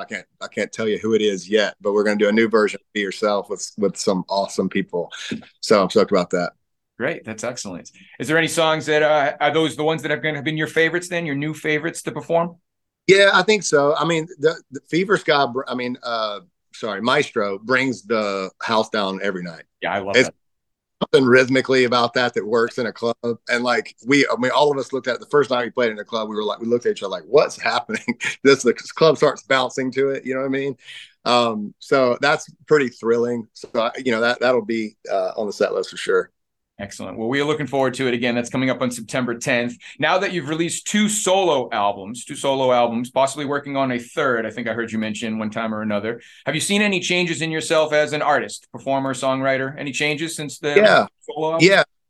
I think you kind of grow in both ways. To me, like, I feel like I've gotten much better as a writer and a collaborator. I moved to Nashville 5 years ago to kind of do that and work on this Waterwood stuff. And so I've met tons of people, and they challenge you because they're really good.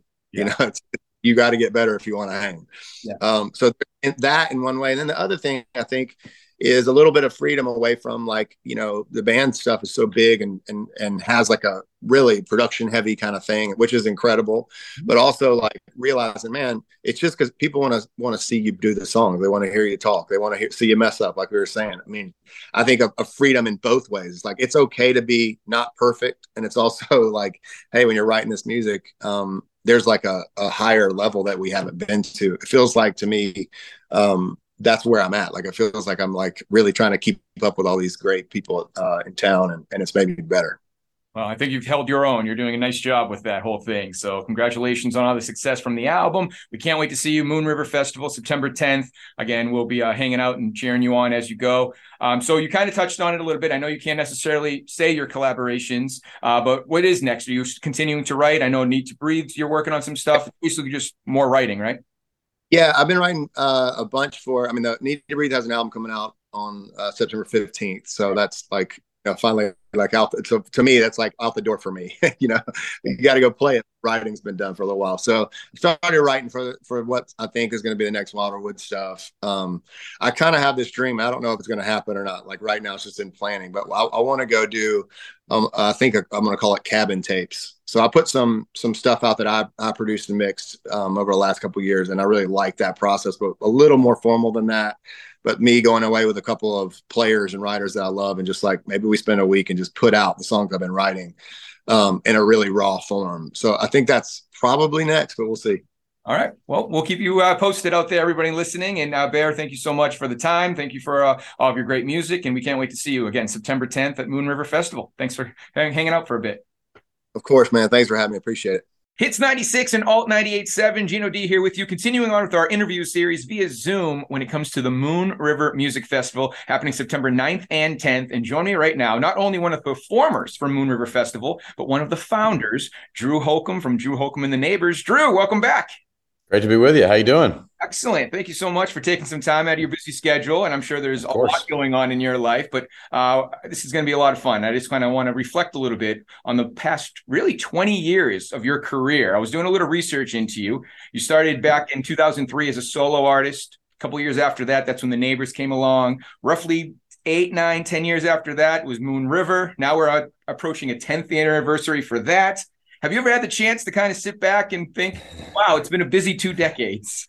I didn't have that time until the pandemic, when I was, not at home. I mean, I was finally at home, not on the road.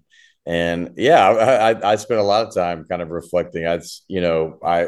My career has gone so much farther than I ever dreamed it would. And when I first started, I was in Memphis, and I dreamed of selling out this little venue called the High Tone. It held 300 people. And I thought, man, if I could do that, I will have made it.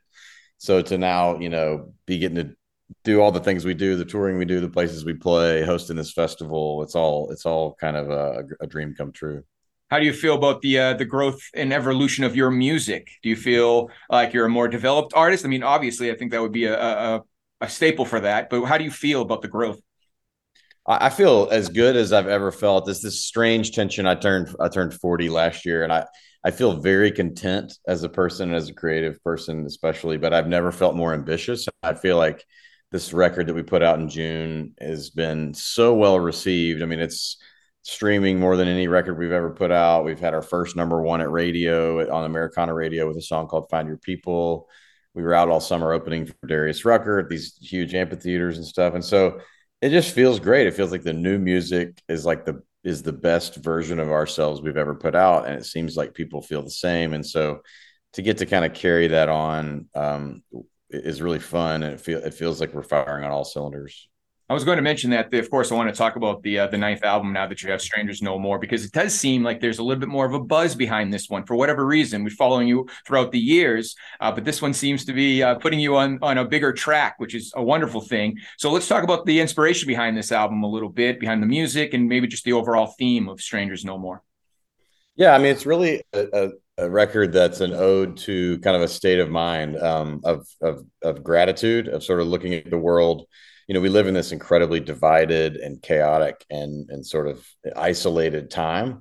And I think music is one of the only things that kind of gets people out of that and brings people together. And that's a lot of what Moon River's about, is like this great gathering of people, strangers, but music makes people strangers no more. And that's a lyric from this song called Dance With Everybody, which I wrote with Ketch Secor from Old Crow Medicine Show. And we were just talking about how much we had missed the audience, and how that this live show, this moment in time that only happens once. Like if you go to any show you go to, that's it. That's the one time it happens. And so it's just, there's just something powerful in that. And I think something really cool happens when a bunch of strangers get in a room and listen to music that they love, that connects them. And it's one of the few things left that can only happen, live and in person. And So this record has a lot of sort of nods to that. It's got songs about friendship and songs about the song, like there's a song called Troubles, which is sort of dives into this idea of wanting to kind of escape from the hard things in life. And there's just a lot of fun, but also a lot of seriousness, and that tension I think is what we do well as a band. And it was a really fun record to write and a really fun record to record. Excellent. It's received very well positive reviews from both fans and critics, which is great to see. Any personal highlights or moments of pride making the album that you kind of will hold dear to your heart? Yeah, I think when I wrote the song Troubles, I came home and played it for my daughter, who was 8 at the time. And by the second chorus, she was singing along with me. And I'll never forget that moment as a dad, just like, oh man, my songs are not only connecting with my fans, they're connecting with my own children. And that's something you can kind of hang your hat on for a long time. Yeah. Yeah. And then, you're also talking to generations too, which is not. Yeah, for sure.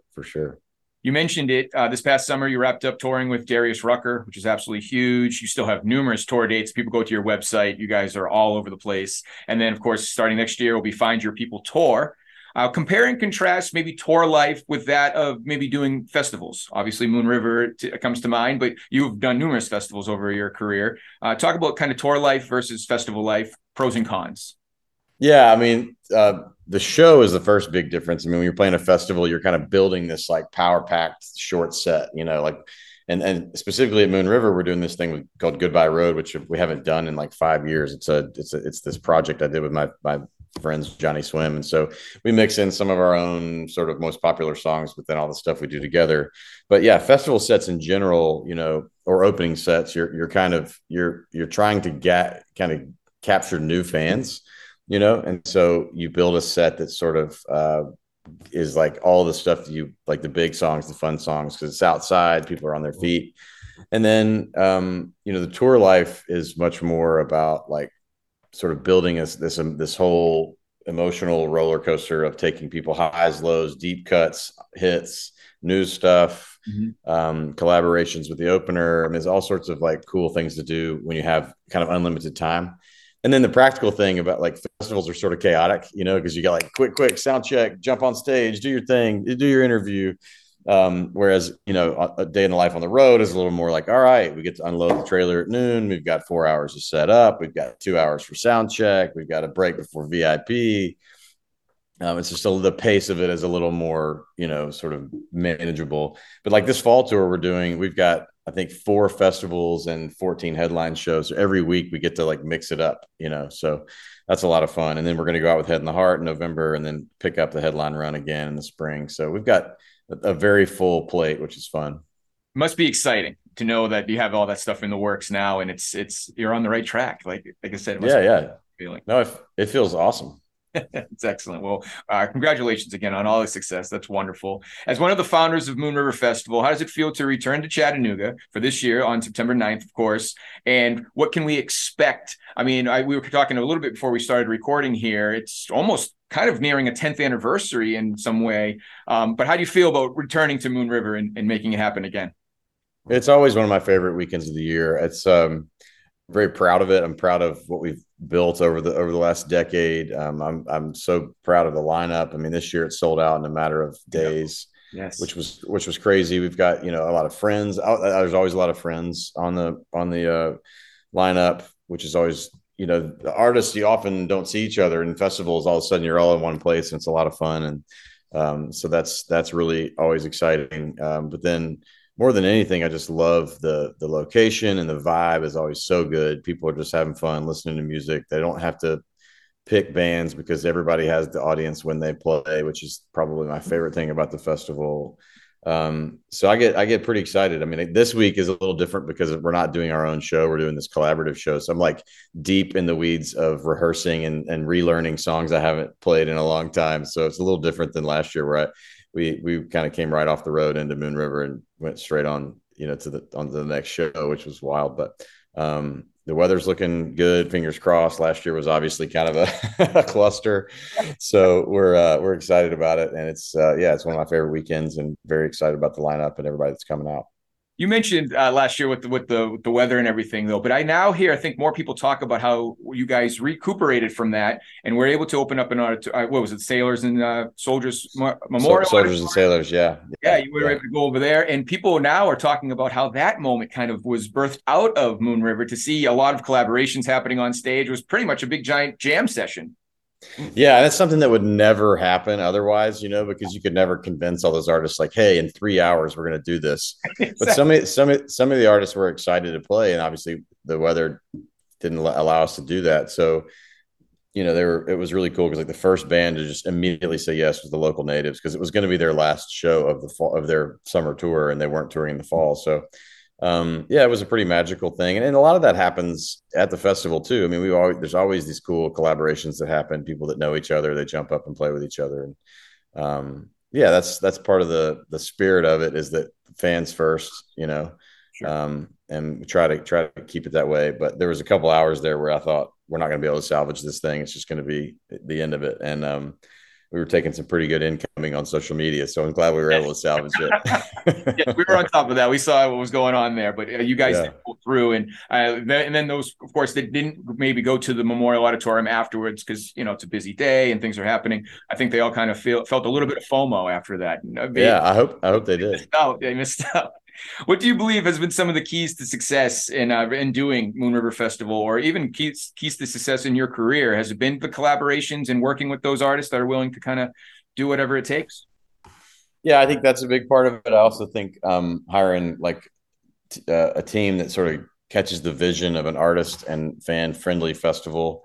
I think that's like the biggest key. And then picking bands that sort of had that same spirit of respecting fans and treating their fans like they're a part of the deal, which is really cool. We've been so fortunate over the years to have such great artists over, Avett Brothers, Brandy Carlisle, Isbell. It's just been insane what we've been able to pull off. And that's just because we put together a great team.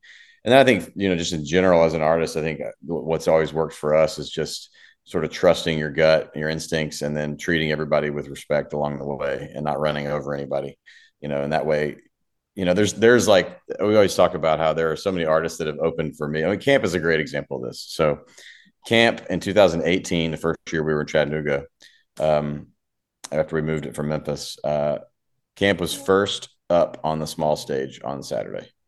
Fast forward 5 years, not that long, and they're headlining.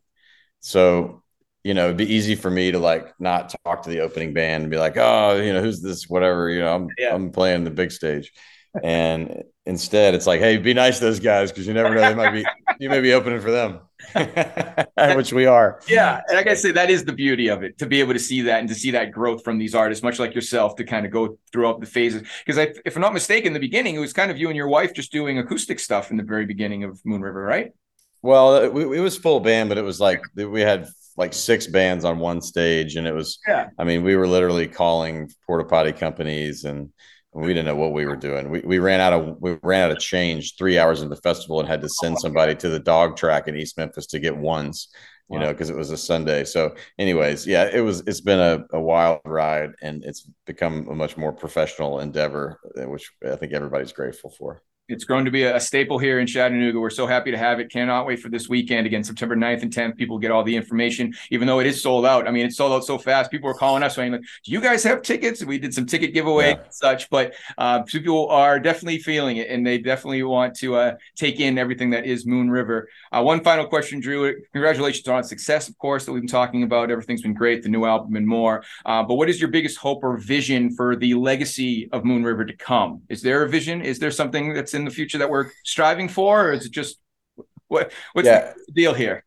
So there's 2 quick stories that to me sort of wrap up what I hope the legacy of Moon River is. One is there was a Facebook group started year 1 of people who were coming to Moon River solo, and now this group of people is like 60 people, and they rent like 8 different houses around Chattanooga, Airbnb, and they all stay together and make a big weekend of it every year, and they've made lifelong friends. That is like the magic of music and music festivals.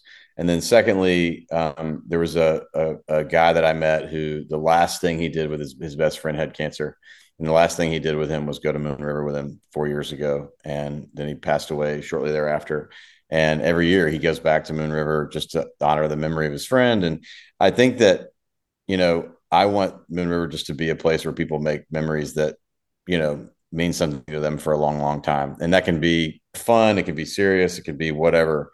But I just want people to kind of walk away like we all do, feeling less alone and more kind of alive than they did when they showed up on Saturday. So if that can be our legacy, then I'm a happy camper. There you go. Mission accomplished. Absolutely. Drew, thank you so much for the time. We can't wait to see you hit the stage on September 9th. And again, best of luck in the future with everything you're doing, and a big congratulations. Thanks for having me on. See you soon. It's 96 and Alt 98.7. Gino D here with you. We are backstage at Moon River 2023, and I'm with the one and only Noah Cyrus. Noah, thank you for coming and being a part of Moon River. Yeah, thanks for having me. I've not been a part of a festival in Tennessee. I almost say Nashville every time, just because I feel like it's our sister city. I feel like I'm home, Yes, you should feel like of course. So right now you're on the Hardest Part tour. This is all in support of your first album that came out last year, first full-length album, I should say. Yeah. And what has that been like so far? I know the album came out about a year ago, so you're still promoting that. How has the tour treated you? And speaking of festival stops, how does this add a little flavor to that? Yeah, I mean, it's been so nice. We've had some festivals along the way, here obviously, and Alaska, which was so nice. It was the first time I'd ever been to Alaska. It was so beautiful. And I think the tour, just for me, and I think people who are in the crowd and who are involved in the tour, it's quite a healing experience, just because I think the music really reaches down into people and just things that are natural to life that everyone goes through. I feel that album really touches on, and it's a pretty relatable album, and I think it touched not in a way of like I see different people relating to different songs every single night, and that's probably one of my favorite parts is seeing the people who relate to the songs about, the ones I wrote for my grandmother who departed. And just like a few years ago, we lost her. And I just see the different people reacting to that. And I find it very lovely and healing for everyone. It must be, and I know you've actually commented on that, the making of the album process has been very healing for you. I know you worked with producer Mike Crossy, you want to make sure I get his name right, and you said it was like a healing experience being able to produce these songs and really work on them. As an artist, how do you approach songwriting? Yeah, well, I mean, I'm quite like a to myself songwriter. I think I started in like quite a pop environment where I was thrown into a lot of different rooms, and I really learned how to think like a pop writer. And I think that's kind of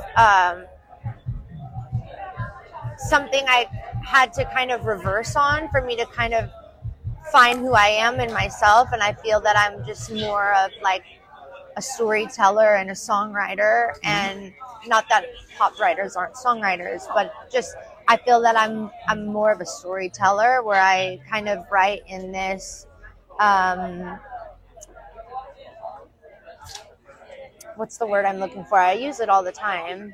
Almost like you're telling a story. Yeah, like just very start, middle, finish. Okay. And I don't know, some of my favorite songs are told like that. Like I love storytellers and songwriters like Randy Carlisle, and I feel like you really hear a story from the beginning to the middle and the end that way. Okay. And so you want whoever's listening to kind of feel the full story and actually want to follow you through it. Yeah, and I think, that was also the goal with the production. And so I was really heavily involved in the production, and I really found a love for, producing, and I've been a lot more involved in the music I'm making for the upcoming record and music coming forward. And it's been so nice because I really found, I think my musicianship along the way of making this record, which was so nice. And I really fell in love with making the music. And, I got to introduce even Mike Crossy, one of my favorite producers of all time before even knowing him, to working with pedal steel and harmonica and things that, it's a way more country lane and approach than what Mike has ever worked on, and same for myself. So I think it was just a really cool experience for the both of us to make that together. Cool. Yeah. I know you've released numerous singles from it so far, of course, throughout the year. Is there any that stand out? I know it's hard to pick one, but is there any that stand out that you want fans to kind of know that you hold that one just a little bit closer to your heart for whatever reason? Man, My Side of the Bed. I think My Side of the Bed was kind of a baby of the album. I took extra care of that one, and I really went to a personal place in that song, really visually taking you to a specific time and place in my life. And I really see that whole song in my head as like the reality and what was written of that song. I see that very clear in my head. So to bring the listeners into that place as well was really important. Awesome. That's awesome. Yeah. When it comes to performing that song, maybe, or maybe there are others, you still feel like you kind of relate to it in that sense? Is it still that personal experience for you when you're performing? I'd say maybe a festival like Moon River? Totally, yeah. I think every time I sing these songs, like, I feel something different. And, you know, whether it's sparked by a reaction in the crowd or something on myself, it's an emotional set because the songs are so personal. Yeah. The whole album is very personal. Yeah, I think every song I've ever written has been a bit personal. But that's good. I mean, it's, like you said, it's a healing process for you, and people are, and those interpretations that you're hearing must be a lot of fun too, because if you're singing about, say, your grandmother, but somebody else has it in their own way, and that song means something to them completely different, to be a part of that must be really surreal almost. Totally. Thank you so much for doing this. Thank you. We've had a lot of fun talking. We cannot wait to see you hit the stage later tonight. What can people expect from a live performance? And how does something maybe at a festival like Moon River differ from doing a solo show? Because you're doing all types of shows right now. Yeah. Little different of a set, you know, because you have to kind of shorten it and edit it up. But I would just say my band is so incredible. And I have such an amazing band that it's such an honor to play with these musicians every single night. Like, that's what I would say to look forward to for my set is I just have such a beautiful band and they're so talented and amazing. We are so excited to see you hit the stage. It's going to be wonderful right here in Chattanooga, Tennessee. Of course, we're at Coolidge Park. One final question for you, Noah. Looking back now at your journey, you've released the early EPs to the debut album. Plus, you're looking at what lies ahead. You got the future in works. You said something about an upcoming album. What do you kind of want the legacy of Noah Cyrus to be known for? What should people kind of keep in mind when they think of your name? In your opinion. Good songs. I don't know, songs that'll last forever, songwriting and that personal connection. Personal connection. I would like to keep making songs that are going to be a good song in 10 years, 20 years, 40 years. So, yeah. Well, thank you so much for doing this. We appreciate it. And have some fun tonight, okay? Thank you. Hits 96, Gino D here with you. We are still backstage at Moon River 2023, and I'm here with today's headliner, Hozier. How are you, sir? Yeah, pretty good. Thank you so much for doing this. We're going to have some fun right now. I'm so, you probably know this. We're days away now from the 10th anniversary of Take Me to Church. Yeah. So I wanted to kind of start from there because that's kind of how everybody got to know you right off the bat, right? 10 years ago. You've had massive success with that song. It's at the 2 billion streaming mark at this point. It's been streamed 2 billion times. Very impressive. So I kind of wanted to start off this interview with you kind of just looking back at the last 10 years and reflect on it a little bit for us. Yeah, I mean, I've been very fortunate. I mean, it's strange. The first song I ever released was Take Me to Church. Yeah. And it was this big moment, you know, and things changed. I was kind of thrown into touring in a way that I'd never conceived of really in those early days, and I've just been releasing music since. So I feel lucky to have this life. I feel lucky that every time I'm releasing music, we're kind of the audience is expanding still, you know. So this is on this tour, you know, selling out Madison Square Garden for the some of the largest venues I've ever played. So I'm watching kind of new after 10 years, as you put it. 10 years, it's crazy to think so it's a big decade. And there's like younger fans coming to the work now, which is such a good, you know, sweet surprise that kind of seeing younger people coming to the music after 10 years. So it's been a fun ride, I can assume. It has been. It's been a fun ride. Yeah. So that brings us to your latest album. Just came out a couple weeks ago now, Unreal Unearth. I know that you wrote most of it during the pandemic, and you said that you were inspired by Dante's Inferno. A little bit, yeah. Let's talk about that a little bit, the inspiration behind the album, and why did you decide to go in that direction? Yeah, it's a kind of a loose. Sometimes there's a few direct references to the literature. Sometimes it plays loosely with the themes of the circles. So it's a poem about a man who walks his way through hell, and he describes hell as being arranged into circles.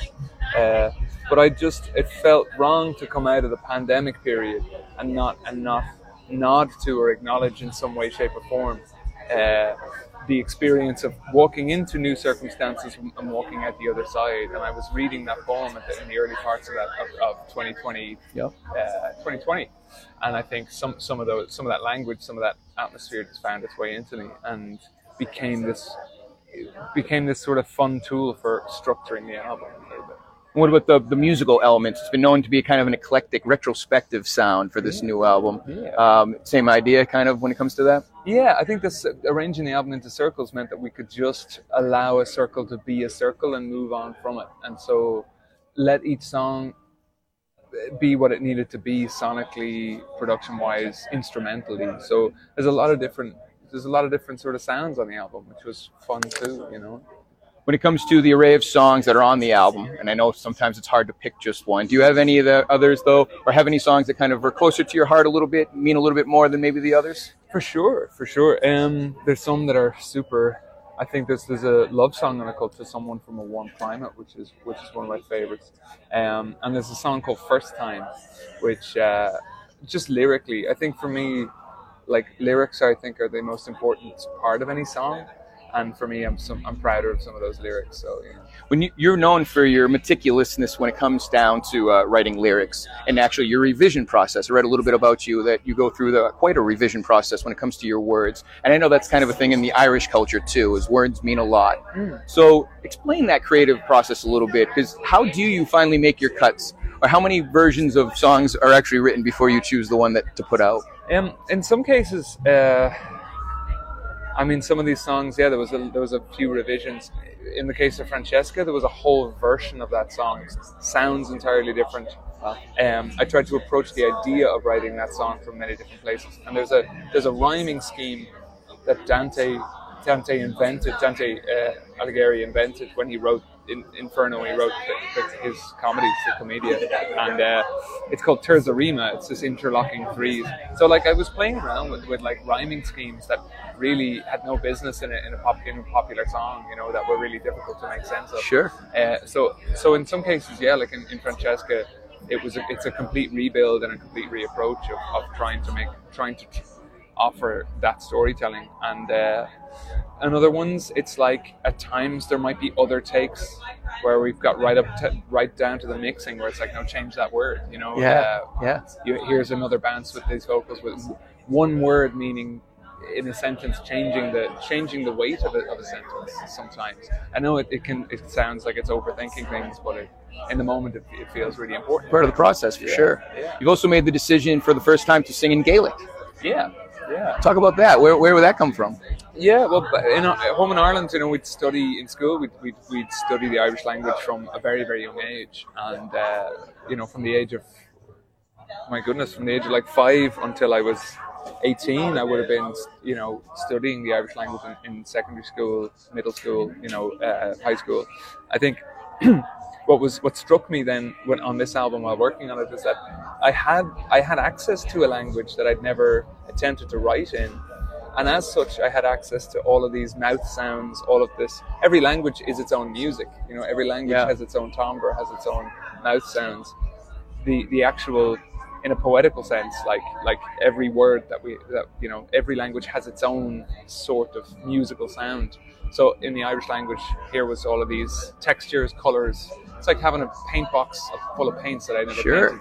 Yeah, so that must have been a really cool experience to do that after a couple albums under your belt. Yeah. Be able to explore that a little bit. It was a lot of fun. Really rewarding. Yeah, that's very cool. Well, we're so happy to have you here. Thank you for being our headliner for Moon River. Such a pleasure. We're super excited to see you hit the stage. Let's talk about that. One final question here. When it comes to doing normal shows, solo shows, you're on tour, compared to festivals, compare and contrast for us, pros and cons. What do you like about festival shows, and maybe what you don't like about festival shows? Yeah, I think at festival shows you can play a little bit more with.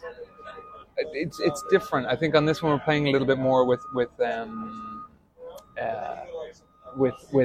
kind of a broader eclectic songs, so stuff that from the first and second album. I think as opposed to something that's the album tour where we'd maybe focus a little bit more on songs on the album. I'm in any festival, you are sharing an audience with every other band there, and so you got to take that into account. Right, play the hits. Yeah, a little bit. Yeah. You want to make sure that people leave feeling like they had a fun time. Very cool, very cool. Well, Hozier, thank you so much for the time. We greatly appreciate that, and make sure you kill it tonight on stage. Thank you very much. All right, Thank you. It's Hits 96.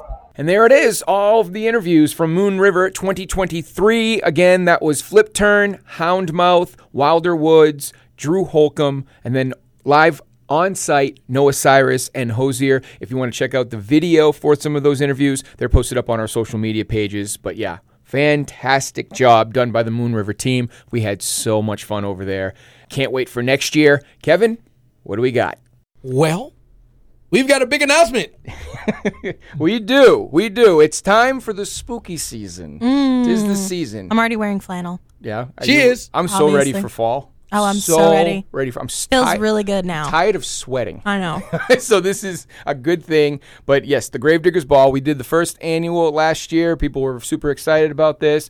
We've had a couple of people asking us on social media and messages, when is the second one, Evan? Are we doing a second one? The answer is yes. And it's going to be Friday, October 27th. Where? Clyde's Hi-Fi. That's right. Hi-Fi Clyde's, which I'm super excited about because Clyde's is kind of a staple of downtown Chattanooga, and people go there no matter what, any weekend really. But to be able to host a party there is even better. So $10 cover, which is going to get you so much because if you're going to wear a costume, you're going to get you into the costume contest. Jake and I are already trying to decide. Working on some stuff. We can talk costumes in just a second because we have a cool idea too. But $10 cover at the door. Doors open at 8 o'clock. Live music will be performed by Alex Angelo. He is the host of In the Mix, which is on Saturday nights here on Hits 96. So he does a remix show. He's going to be performing because he's also a pop star, which is really cool. He's going to do some live performances, and then he's going to transition into a DJ set, and he's going to take the night away. So... Plus, go for it. I'm just so excited about this costume contest. There's 2 of them this year, a solo and a couple. So y'all better bring your A game. I don't think we can win, but if we could. Yeah. No, we have like a mini competition between the 3 of us and our significant others. I think we all did pretty well last year. Oh, we did. Yeah, we did. Amazing last year. It was the Knight and the Princess. Yes. I was Ghostbuster and Zool. Yeah. That's what Savannah went as. And then you guys did the Austin Powers thing, which is really cool. Yeah, baby. Do we want to give a sneak peek of what we're doing this year? Do you have any ideas? I have a couple of ideas. We thought about doing Mario and Princess Peach. That'd be fun. Wouldn't that be cute? Also, have y'all ever watched The Righteous Gemstones? Devin loves that show. Oh my gosh, gosh, a lot of people do it's love so that funny. show. He wants to go as Baby Billy, and I go as the pregnant wife. You should do it. That'd be a fun one. I don't know if we'll do it's a little it. more of a obscure reference. Not everyone will get it. Not everyone will get it. So we got a couple of ideas rolling around. Savannah really wants to do Blue's Clues. Blue's Clues? Where she's blue and I dress up as Magenta? Steve. Oh, Steve. Steve, yeah. So she'll be blue and then I'll be Steve. That's that one idea we've had.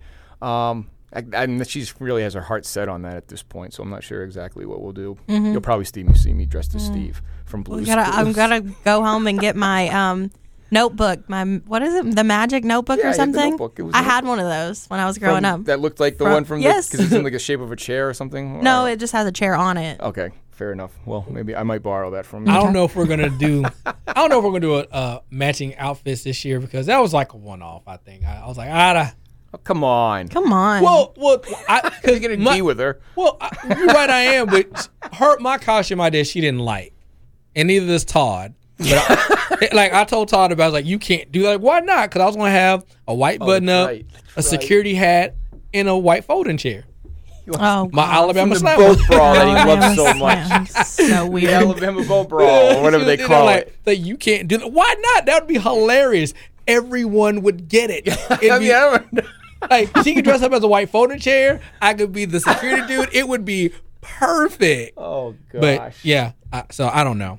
Yeah. But we forgot to mention, we got some great contests. Well, right. So we have the costume contest. And before we move on to we're talking prizes. Is that where you were going to go? Yeah, raffle prizes. Yeah, go. Well, the raffle prizes, but for the costume contest, is prizes too. So for both contests, we're going to do a best solo for those that don't have a partner to dress with. So there is 2 contests. That's the differentiation. We have a solo contest, best dressed, and then we have a best dressed couple.